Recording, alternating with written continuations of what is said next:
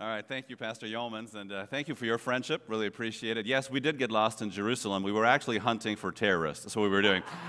You don't know this. He's a CIA agent, and I am, yeah, sorry. Do we have spies in Canada? I don't know. I don't qualify, whatever. I'm Swedish Secret Services. There you go. All right, let's go to 1 Corinthians chapter number 2. And thank you, Pastor Yeomans, for your friendship and over the years as well, and for the invitation to be here and your kindness to our family these past several days, and to the church family as well. Thank you for spoiling us. I am about to break into the Swedish berries this afternoon that were in my bag. So for ethnic reasons and also for sugar reasons. But really appreciate your kindness to us and the fellowship. And we've had a great time. Let's go to 1 Corinthians chapter number 2. And yes, happy anniversary. The first time I was here at Bible Baptist, I think I was 19 years old. I got on a bus, and you had Dr. Johnny Pope preaching here. And we came. And all I remember is there was a young lady in the second row who kept rearranging her hair the entire service. And the preacher stopped and said, "Young lady, would you pick your hairstyle and stick with it?" So that was my first exposition to Bible Baptist Church. And you think I am kidding, I am not. And but it was memorable. It was memorable. I think there was a message preached that night too. 1 Corinthians chapter number 2, let's begin reading in verse number 1 and go down to verse number 5. "And I, brethren, when I came to you, came not with excellency of speech or of wisdom, declaring unto you the testimony of God. For I determined not to know anything among you save Jesus Christ and him crucified." Are you glad he was crucified for us? Because he did something that we could never do. He paid the sacrifice for our salvation. Verse 3. "And I was with you in weakness, and in fear, and in much trembling. And my speech and my preaching was not with enticing words of man's wisdom, but in demonstration of the Spirit and of power, that your faith should not stand in the wisdom of men, but in the power of God." Let's pray. Heavenly Father, thank you for this wonderful, wonderful church, the people that you've gathered together and formed this body of believers. Thank you for their leadership. Thank you for Pastor Yeomans and his family, and the Hollands and the Terrells and others have labored here over the years, and other faithful people that it would take long to mention all the names of those who pour and have poured their lives into this ministry these past several years and even today. Thank you for the music that has uplifted us. Thank you for the message, scriptural message in those songs. Now we, Holy Spirit, to speak to each of us through it.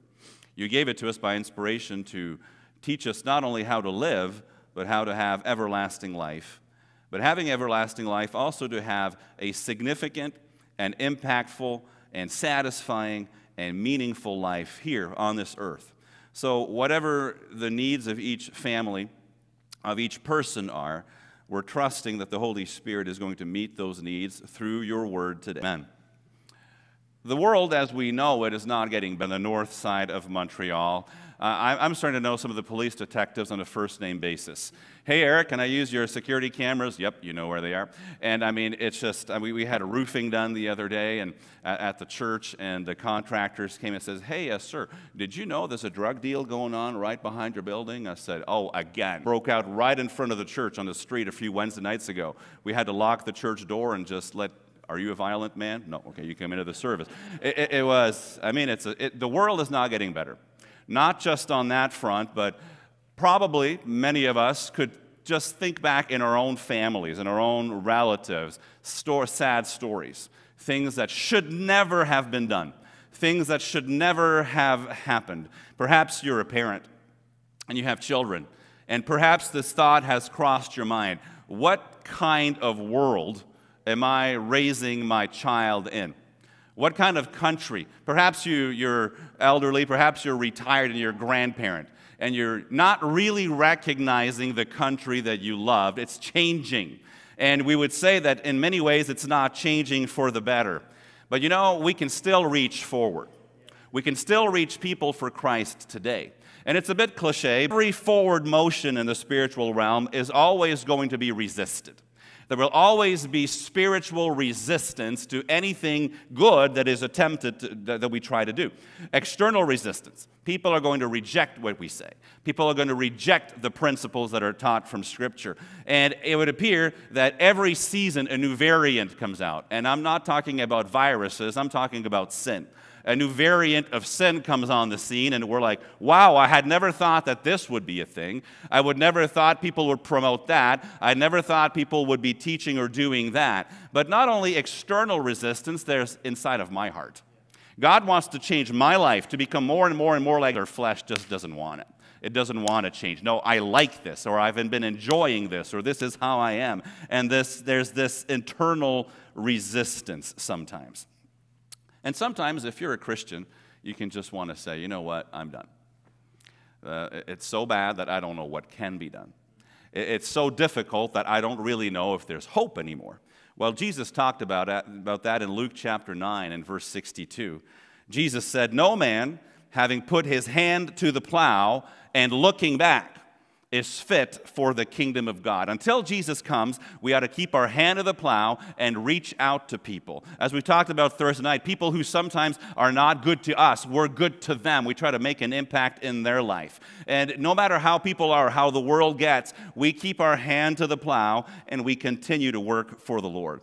Paul here in our text comes to the city of Corinth. Corinth, even outside of Bible talk, Corinth was a bad place.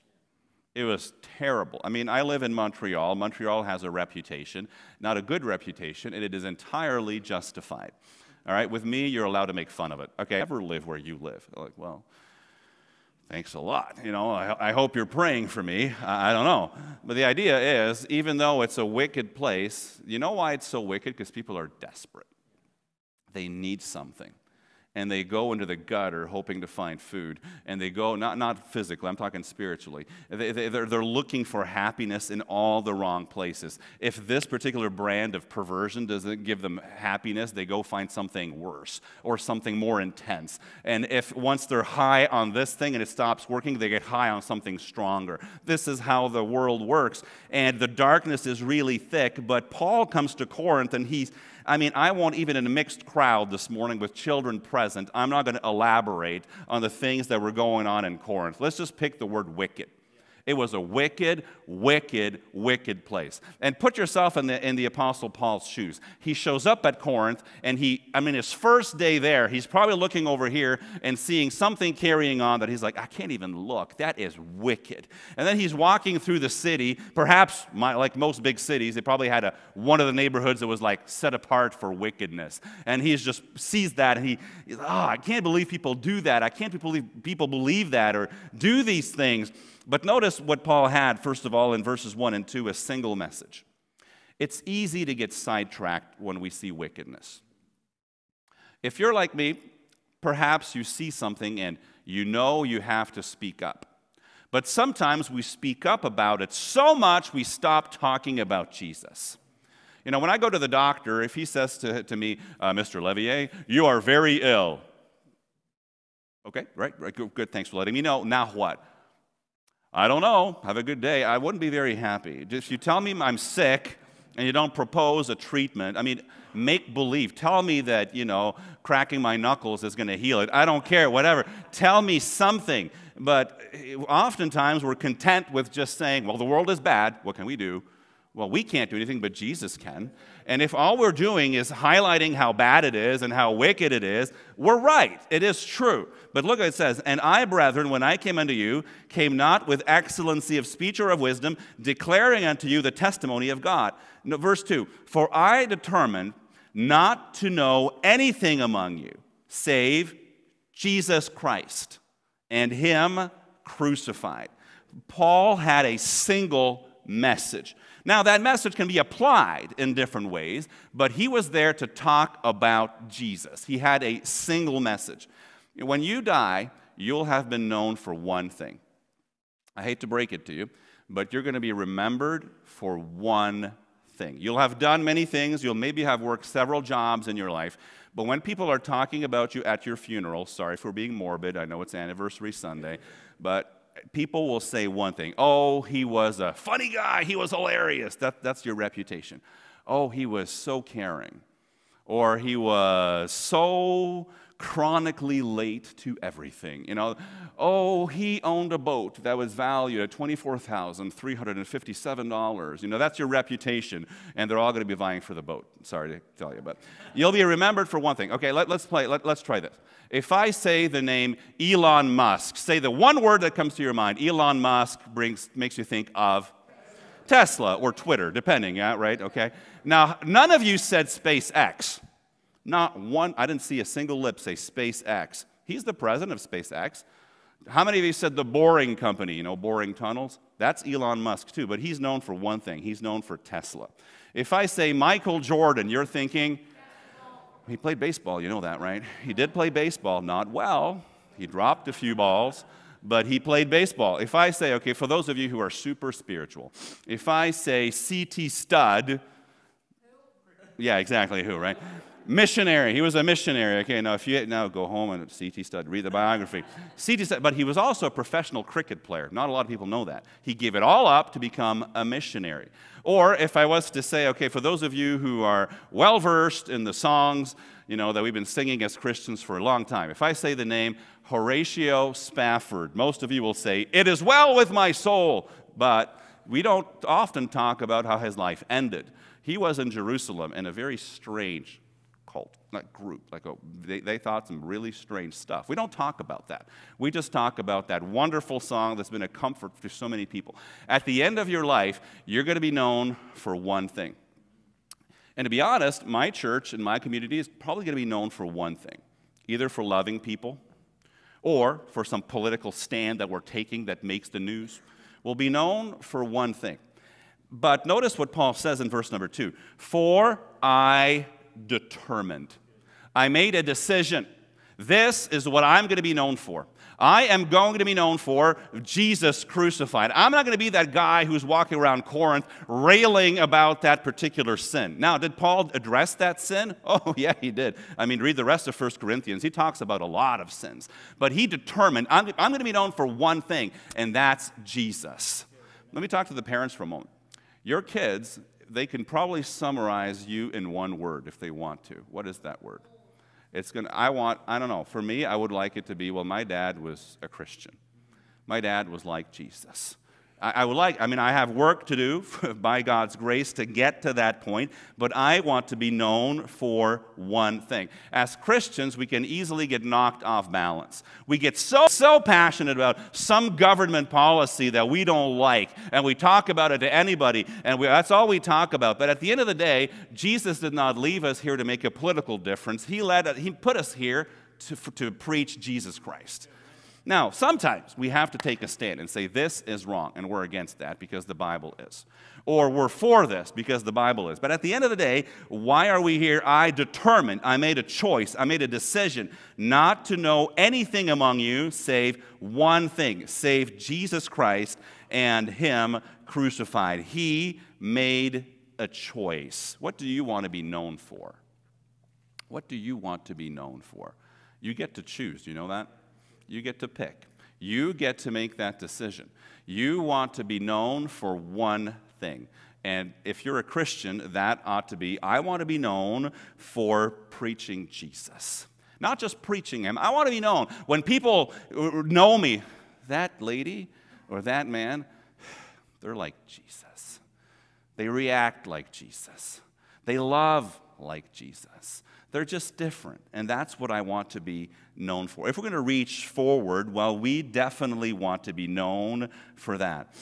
Sometimes we're so distracted on this side and that. When I was teaching my boys to ride a bike, both of them did the same thing. They would look around, and oftentimes they would hit parked vehicles. I don't know. Sometimes you'd be like, oh, there's no scratch. And as Christians, sometimes we take our eyes off of Jesus, and we're looking at politics, and we're looking at wickedness, and we're talking about this, and we're talking about that, and we cease to focus on what's really important. What's really important is Jesus. Are those things not important? No, I didn't say that. I said they're not the most important. And we need to keep our eyes on what's most important and apply it to these other things. More than ever, we need to have a single message. How many of you have been on Instagram over the weekend or on TikTok or any other thing? Okay, as soon as I said TikTok, all the hands went back down. I'm not sure why. Or on whatever social media. You can't even remember everything you read. You can't even remember everything you saw. There's too many different messages, and you can't remember them. However, if you're going to be effective at that, you want to have one message. But now let's transport that to your life. You know, ultimately, you ought to be known for one thing. When you have a family gathering, when you're talking to people, try to do one thing. Try to make a decision that every day when I go to work, every time we get together as a family, I want people to walk away thinking, you know what, that person helped me to get close to Jesus. Doesn't mean you can't discuss something that happened in town or something in the news. Of course we can discuss it, but don't discuss it instead of Jesus, okay? Don't discuss it in replacement of Jesus. Just one message. I determined not to know anything among you save Jesus Christ and Him crucified. Jesus is the only way of salvation, by the way. I don't know if you're here today, and I don't know who's a member of the church, who's a first-time visitor. I don't know. But let me tell you one thing. There's only one way to have hope in life, and His name is Jesus Christ. And Jesus loves you so much that He did everything necessary for you to spend eternity in heaven with Him. While we've been here, we've been staying with my mother-in-law, who lives over on Sunset Drive. Now, she lives in a building on the 5th floor. I won't tell you the apartment number because I don't want her to get robbed, okay? But, you know, when you get into her building, we have a little thing. There's a screen. You find her last name, you press it, then it rings her phone, she presses a number, and it lets me in. Now, what would you think of her if she says, hey, you guys are coming to St. Thomas? You can stay at my house, but I'm not letting you in. Bring your ladder, and then we take out our ladder and try to put it up against, I think that's her apartment over there, and we lean it up, and then we're climbing up and knocking on her patio door, hoping she lets us in. No, the fact that she invites us means she's going to let us in, okay? So the very fact that she invites us, every time we've buzzed, she's always let us in. She doesn't say, well, you know, if you can throw stones at the right, maybe I might look at you, or bring your ladder, or, you know, I'll leave a rope dangling 10 feet off the ground. If you jump high enough, if you're good enough at dunking basketballs, maybe you'll reach that rope. No, she lets us in. Now, what do you think of Jesus if Jesus says, hey, I love you, and I want you to spend eternity with me if you can make it? That, you know, that's not the kind of God we serve. You know, most religions, that's what they do. Oh, if you can go to church enough, Jesus will say, okay, fine, you reached the rope, come in. Jesus isn't that way. He doesn't do that. He doesn't say, well, you know, if you can have a tall enough ladder to get to heaven, if you can do enough good stuff, I'll let you into my heaven. That's not how He is. He loves you. Because He loves you, He invites you. He says, the man that cometh to me, I will in no wise cast out. He wants you in heaven. Do you know what He did in order for you to be able to go? He buzzed you right in. He did that when He died on the cross to pay for all your sins. He knew you couldn't get in on your own, so He came down here and He did everything. Sometimes when our hands are full, do you know what my mother-in-law will do? She knows we're coming. She'll leave her apartment, she'll come down, and she'll help us carry our luggage in, because she knows she doesn't want us to make 2 trips, because she wants us to come in. Jesus came to this earth, and He did everything that was necessary for you to go and spend eternity with Him. He's not saying, well, if you're good enough, we'll see you up there. No. He came here. He knew that you're a sinner. He knew that you've done, thought, and said things that are wrong. And He says, but I want you in my heaven. I want you to spend eternity with me. And bzzz, He buzzes you in. How did He do that? By dying for you. You don't have to try to reach heaven. You don't have to be good enough. You don't have to give money. You don't have to do a bunch of good things to offset the bad things you do. You just have to accept what the Bible says is His free gift of salvation. For the wages of sin is death, but the gift of God is eternal life through Jesus Christ our Lord. My mother-in-law said, hey, you can stay at my house while you're here. And then as we exit later today, she says, here's the invoice. Is that a gift? Not really. By then I'd say, well, at that price, I would have stayed at the Best Western. You know, point is, a gift is free. If Jesus is making you earn it, he's not letting you into his heaven.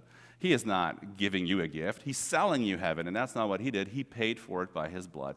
If there's any doubt in your mind that you're on your way to heaven, would you do me a personal favor? See Pastor Yeomans or see Pastor Holland or Pastor Levi or anyone from this church or myself and someone, and we are going to show you how today you can be saved. How today you can go home for lunch knowing that you're on your way to heaven, because he is the only way of salvation according to the Bible. But as Christians, we have to have one message. Yeah, applied to different situations, applied to different sins, but we have one message. But notice in verses 3 and 4 that we have a single confidence. And I was with you in weakness and in fear and in much trembling.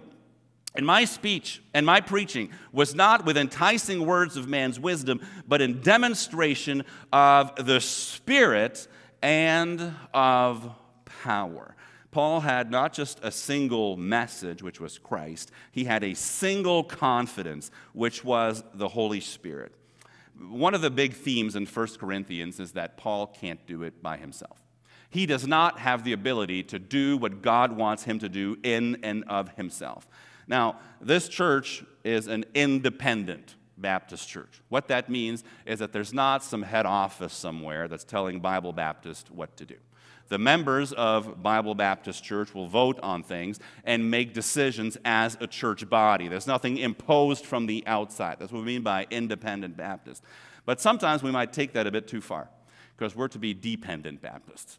We are dependent on him. He's the one who helps me to be the dad that my boys need me to be. He is the one who makes me able, by his power, not mine, to be the husband that my wife needs me to be. Now, God can use a lot of things, but we can only depend on him. Paul comes here. Now, Paul has a doctorate, basically, in modern terms. The guy is educated. When he was in his 30s, when he was a young man, he was already way ahead of anyone else, of his peers. He was a super smart guy. But he comes to Corinth and his hands are shaking. He says, I was trembling. I knew that I was weak. I came in fear, much trembling. Because the Corinthians were used to good speakers. They had a thing similar to the Olympic Games there. It was called the Isthmian Games. So every 4 years, you'd have the Olympics, and on the second year, in between every Olympics, you would have the Isthmus Games, or the Isthmian Games in Corinth. Now, it was a lot of sport, but then they added public speaking. Now, the Greeks were really good at that. So you'd have these guys who were the best speakers in the Roman Empire come, and all the Corinthians would get into this big stadium, and they would hear these amazing speakers tell stories, and they would do all these things, and here comes Paul. And Paul's like, oh boy, these people are used to good speakers. These people are used to being moved and having a speaker have them right in the palm of their hand. What am I going to do? I'm just some guy I'm not even from here. I mean, Hebrew's my mother tongue. What am I going to do? And he says, I was kind of nervous about it. But then he remembered something. It's not up to me. I might be fearful, but God is able to do it. Do you ever get scared? I'm going back to the parent thing, that you won't be able to raise your kids like you ought to. Perhaps you're a single mom or a single dad, and to be honest, you don't feel like you have a lot of support. And you're just doing the best you can. And you're like, I just feel like my best isn't good enough. Can I encourage you that God knows that? And God cares?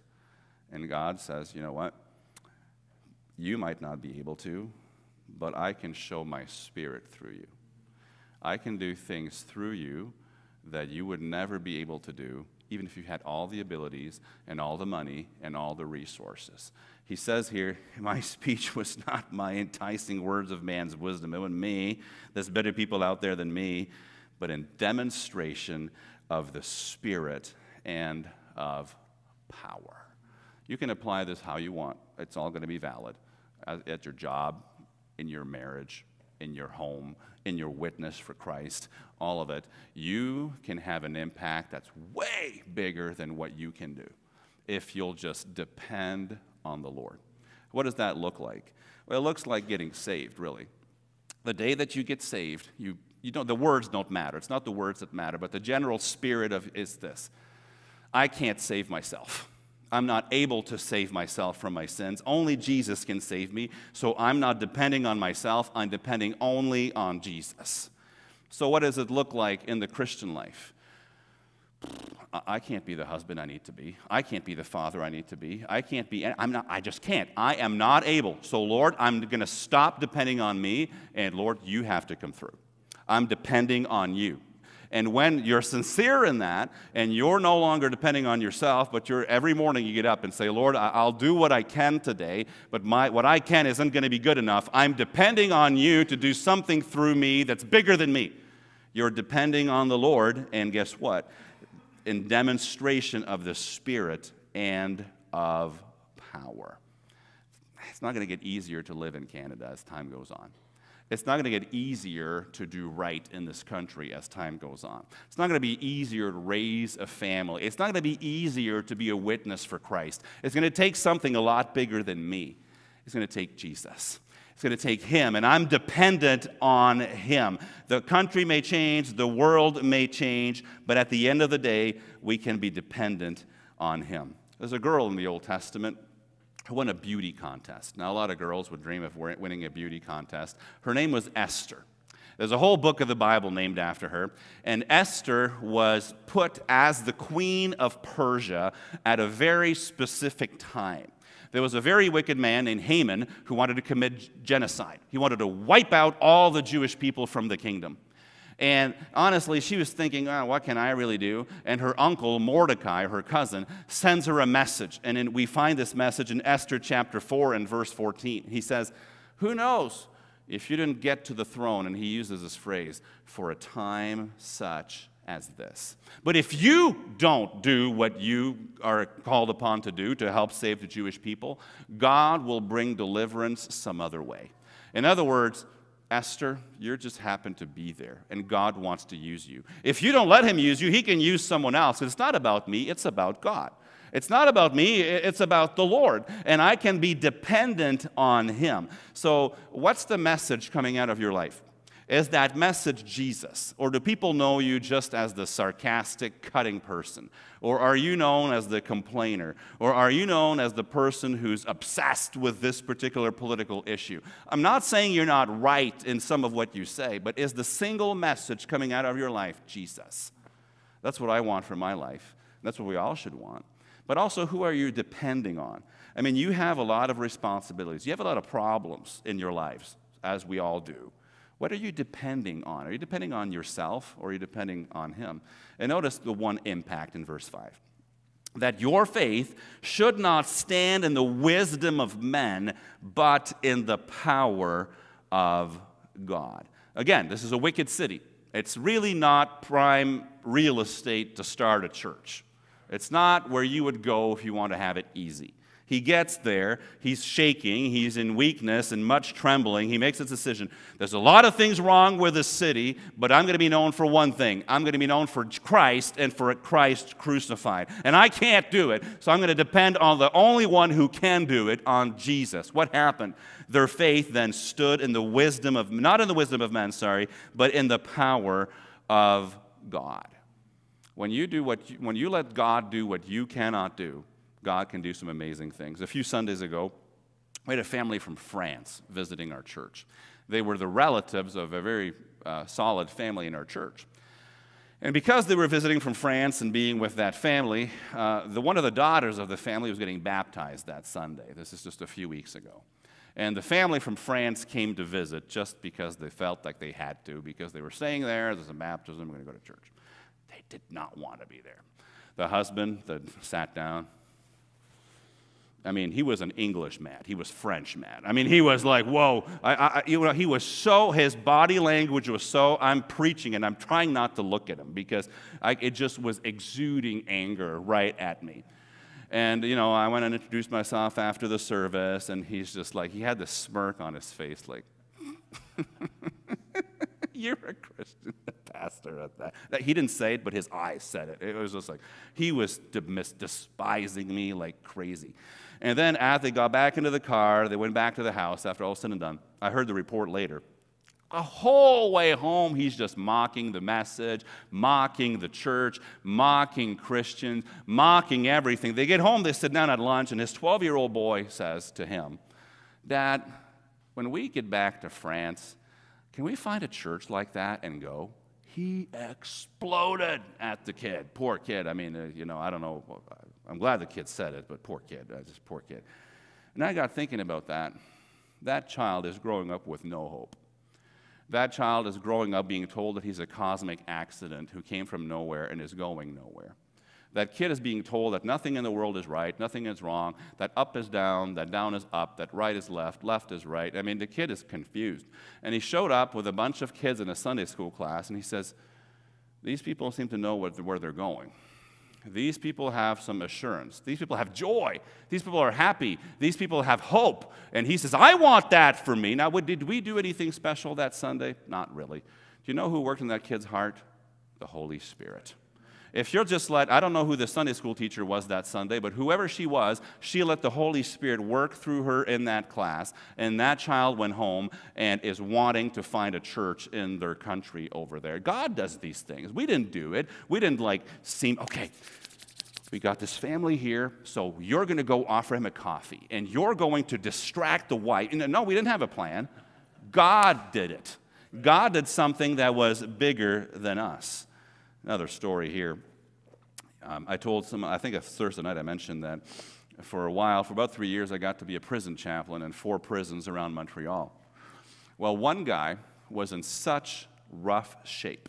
He used to be a hitman for the Hells Angels biker gang. And he had committed murders all across Canada. Till finally, the RCMP caught up with him in Vancouver. And he got arrested in Vancouver. He gets brought back to Quebec, and he's in this prison.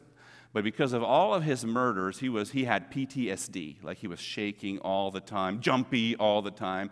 And he went to the prison psychiatrist. Now, you know it's a bad day when the psychiatrist gives up and says, maybe you should go see a pastor. You know that things are not going well. I'm not joking. This is exactly what happened. So he shows up at the chaplaincy office, and he says, "You're a pastor." I said, "I think so. My wife tells me I am." So he's just like, "Okay, well, we need to talk. The psychiatrist sent me here." And I'm like, "Is this a prank? Like, really? Psychiatrist is just going to give you pills until you sleep." He says, "Well, none of the pills are working." I said, "Okay. They've tried everything, and they can't give me anything. Nothing works." He says, "I think I need Jesus." I said, "Yeah, I think you do too, actually. Have a seat." So he sat down, I gave him a drink, we talked for an hour. He came back the next day, we talked for an hour. Next week I was back, he came back, and after the 3rd time, he asked Jesus Christ to be his Savior. Now, I'll be honest, I was skeptical, and I need to tell you another detail. When you're in the prison, you have a pager on your belt with a big, fat, red button, okay? And if you ever feel like you're in danger and you press that button, you need to survive for 30 seconds and all the guards will come rushing in, no matter where you are, okay? It's GPS thing. So if you're scared and you think your life is in danger or you're being attacked, you press that and then you get trained on how to position all the furniture between you and the assailant that they give you through all this training. You got to hang on for 30 seconds, and if you can survive those 30, you will be rescued. So I'm sitting with another inmate in there, and the day before, this other guy had gotten saved, and I have no appointment with the other guy that got saved. I'm talking to someone else. The door bursts open. He comes running in, and my finger is going right for that button. He's like, "No, no, no." He says, "I don't know what was in that prayer we prayed the other day, but I've been sleeping like a baby." I said, "Well, what was in that prayer is called the regeneration by the Holy Spirit." And I'm trying not to use like super theological lingo. I said, what happened is if you were sincere when you asked Christ to save you, he came to live in you. Now, all your problems didn't just vanish, but you are now a new creature. All things have passed away. Behold, all things are become new. Problem, he's had a lot of enemies from his past life, and somebody got transferred into the prison, recognized him, jumped him, and they don't even do an investigation in those cases. In a fight, they just take the 2 guys, and overnight they send them to other prisons. So he ended up 14 hours north, and I lost all track of him. All I'm saying is Jesus can change lives. I mean, when he showed up in that office, did I know what to do? All I knew was to have one single message, Jesus. I mean, I could have been Googling PTSD and what to say. Would it have made a difference? Probably not. Psychiatrist, I'd tried it all. I had one message. Now, could I change his life? No. I didn't even know what to do. I'm a one-trick monkey. Take the Bible and tell him about Jesus. But that's the most important thing. I had one message, told him about Christ. The Lord did something in his life that's way beyond my knowledge, way beyond my ability, way beyond my training, way beyond my everything. And he got saved. It's impossible to preach Christ in the power of the Spirit and nothing happen. That doesn't mean everybody will get saved, but it does mean your life will have an impact. It's going to have an impact. Paul gets to Corinth, and a lot of things he could do, a lot of things he could talk about, a lot of sermons to preach on all kinds of different sins. He says, I made a choice to know one thing, and that's Christ crucified. And I came not with enticing words of man's wisdom. I mean, I couldn't compete with all this rhetoric at Corinth already, but the Spirit and power. And what was happening now? Their faith was standing in the power of God. I have a question for you. What is the loudest message coming out of your life right now? Be honest with yourself. What is the loudest message coming out of your life? Is it political? Is it social? Is it a complaint about this injustice or that issue or that? What is the loudest issue, the loudest message coming out of your life? That loudest message should be Jesus Christ. Whatever your hat is that you wear in this life, mother, father, employee, employer, grandfather, whatever the case is, who are you trusting for God's work to get done in that situation? Your own ability? Or do you have the same attitude that you had when you got saved? I can't. I'm not able. So, Lord, you know I can't. And I'm trusting you to do what only you can do. As you received Christ Jesus the Lord, Colossians says, so walk ye in him. With that same faith that you had when you got saved, get up every Monday, Tuesday, Wednesday, every morning, and with that same faith, live life. Just one confidence, not in you, but in him. And if you will live that way, not every problem will go away, not every person will get saved, but your life is going to have an impact. Nobody wants to live and then die and have had an insignificant life. We all want to matter. Well, how do we matter? We matter by having one message and one confidence, and then we will have an impact. And again, if you're here and you've never received Jesus as your Savior, Jesus wants to change your life. He wants you to be forgiven of all your sins. He wants you to go to heaven. And he's not playing games. There's tons of religions that tell you that he's playing games. Oh, if you can do this long enough, I'll let you in. Oh, if you can get this done, if you could travel to this place, if you can do this. No, he's buzzing you in right now because he paid for all of your sins. And all he wants you to do is to recognize that you're a sinner. He wants you to admit that you can't save yourself. He wants you to confess that he did everything necessary to save you. And he wants you to trust just him to save you. And when you do, he saves you. Just like that guy talked about. He comes rushing into your life. Doesn't mean all your problems go away overnight. No. But he gives you a power to deal with them. He gives you a power to have an effective life. And after all this life is said and done, he takes you to heaven to be with him. Not because he deserved it, but because he gave it to you for free. One message, one confidence, and one impact. Let's pray. Heavenly Father, thank you for grace. Thank you for mercy. Thank you that you didn't put me in a church or a religion where, well, if I was good enough, I get to go to heaven. You came to earth, and you paid for my sin, and you did everything necessary to save me. Thank you for that. Thank you that I'm on my way to heaven, not because I deserve it, but because you gave it to me as a free gift when I put my faith in Christ as my Savior. Thank you also that you cut through all of the noise of life, and you cut through all of the different things we can worry about and scream about, and you remind us that really this world and our families and our lives have one hope, and his name is Jesus. Help the message coming out of our life to be Jesus. Help the attitude coming out of our life to be like Jesus. Help us to care about what Jesus cares about, to reach out to people like Jesus reaches out to them. Help us to have the message of Christ and Christ crucified coming out of our lives more than anything else as Christians. And help us to realize that even though we are saved, we can't just live by ourselves, but on our own strength. But just as we needed to depend on Christ when we got saved, we have to depend on Christ now to live life. Help us to live not in confidence in our own abilities, but in confidence in you and in your Holy Spirit working through us. And thank you for the assurance that our life can count, that our life does count, that our life does matter, not because of who we are, but because of who you are.